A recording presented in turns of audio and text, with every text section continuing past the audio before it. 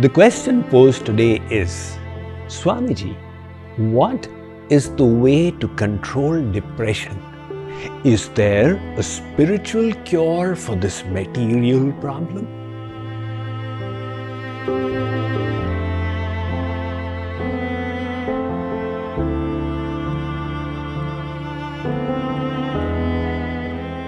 Well, the onset of depression can have 100+ reasons, including physiological, genetic, traumatic events, and more.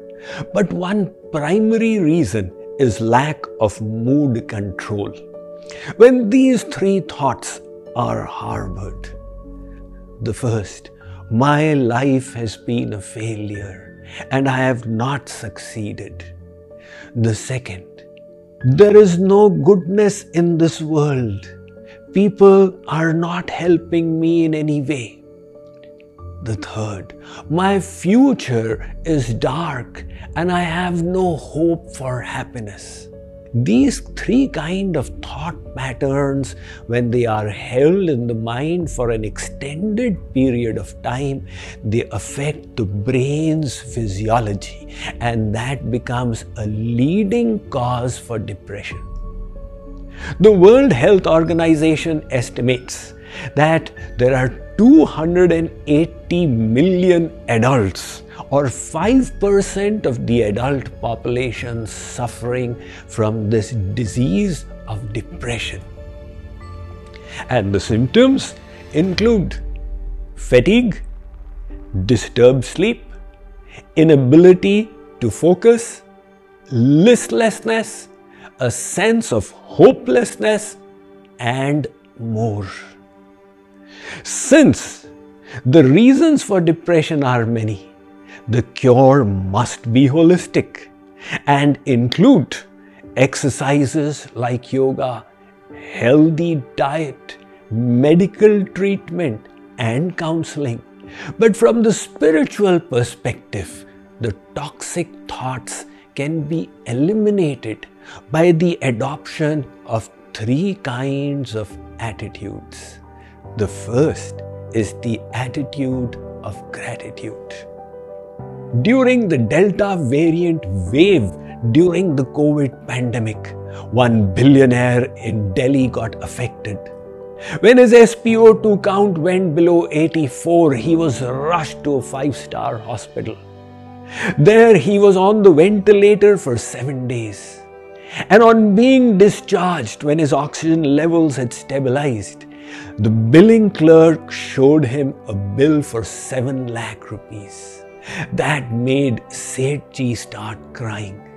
The billing clerk said, "You are the Nagar Seth. Everyone knows your wealth. Are you finding it difficult to pay 7 lakh rupees? Sethji said, "I'm not shedding tears on the quantity of the bill, but it just reminded me that if the hospital expects me to pay 7 lakh for 7 days of oxygen, I have been receiving the gift of oxygen from God since the last 65 years. He did not send me any bill. At least I should cultivate gratitude." This sentiment of gratitude is one of the most powerful positive sentiments, and anyone can cultivate it to kick out negativities from the mind. We can all learn to be grateful for the air we breathe, the earth we walk upon, and the sunlight we receive. The problem arises in excessive materialism in our thoughts. Today's materialistic environment makes us believe that true happiness lies in fame, in wealth, in luxurious possessions and status. Over the social media, we find others having more of it than us. And when we strive to acquire them for ourselves and don't succeed, we become miserable. Instead of that, remember to count your many blessings. The second mindset that will help us is faith that God is our eternal Father and is looking out for us. Let us have faith in Him. Let me read to you from my latest book, Questions You Always Wanted to Ask. Have faith that God is our well-wisher. In the face of difficulties, when challenges seem colossal, we can feel hopeless. Instead of being despondent in such times, we must take solace in God's protection and compassion for us. The Srimad Bhagavatam states, Pita praye mrite devair Bhagavan loka bhavanah. Bhagavan is the best friend and well-wisher of the three worlds. He is our eternal Father and the benevolent caretaker of all living beings. We must have faith that God is looking out for us. One little girl was on a flight all by herself. She was busy playing her video games when the plane encountered severe turbulence and all the passengers panicked. A businessman was seated by the side of the girl and was impressed by her equanimity. He said, "Little girl, while the adults are agitated, how come you are so calm and peaceful?" The girl said, "My father is the pilot of the plane. He is taking me home." Likewise, remember, God has created you. All things are under His dominion. Allow Him to be your pilot by developing faith in His goodness and His compassion.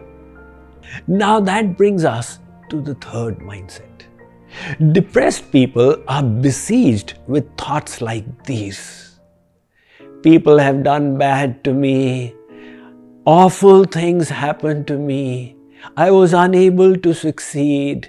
People are not looking out for me. What will happen to me in the future? Now, do you realize the commonality in all these statements? It's all about I, me, and myself. Instead of that, if we can turn our orientation outwards and think of how we can help and serve others. Ratan Tata was asked in an interview that in his hugely successful life, what gave him the most happiness?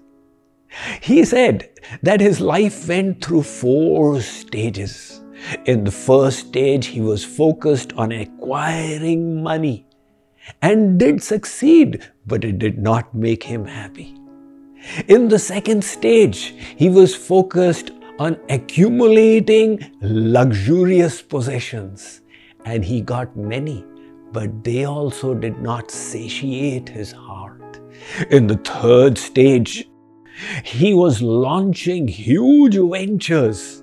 He had the biggest steel plant in all of Asia and was controlling so much of the oil supply in India and Asia, and yet it did not give him the true happiness he wanted.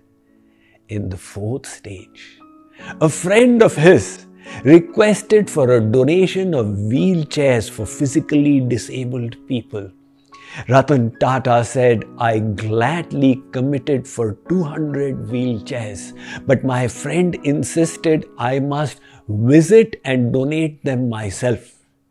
When I reached there, it was like a festival environment. The children on receiving the wheelchairs were so happy and overjoyed. It was a treat to watch. When I was about to leave, one child grabbed my leg I said, "What's the matter?" He said, "I want to see you carefully. For when we meet in heaven, I want to be able to recognize you." Ratan Tata said, "It was in giving happiness to the others that I found my happiness."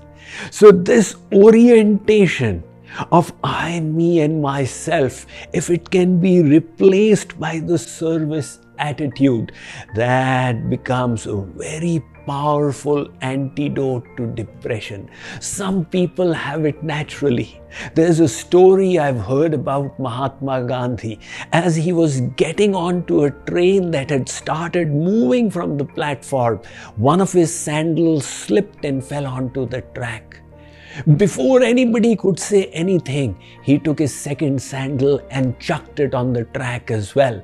In the meantime, the train had started speeding. His team members asked him why he had thrown his second sandal. He said, "Somebody will find the first and find it of no use. At least if there's a second alongside, it will be useful to someone." So remember these three spiritual tools for removing toxic thoughts. The first is to cultivate the attitude of gratitude. The second is to have faith that the Supreme Lord is your protector. And the third is to shift the obsession from the self to that of service.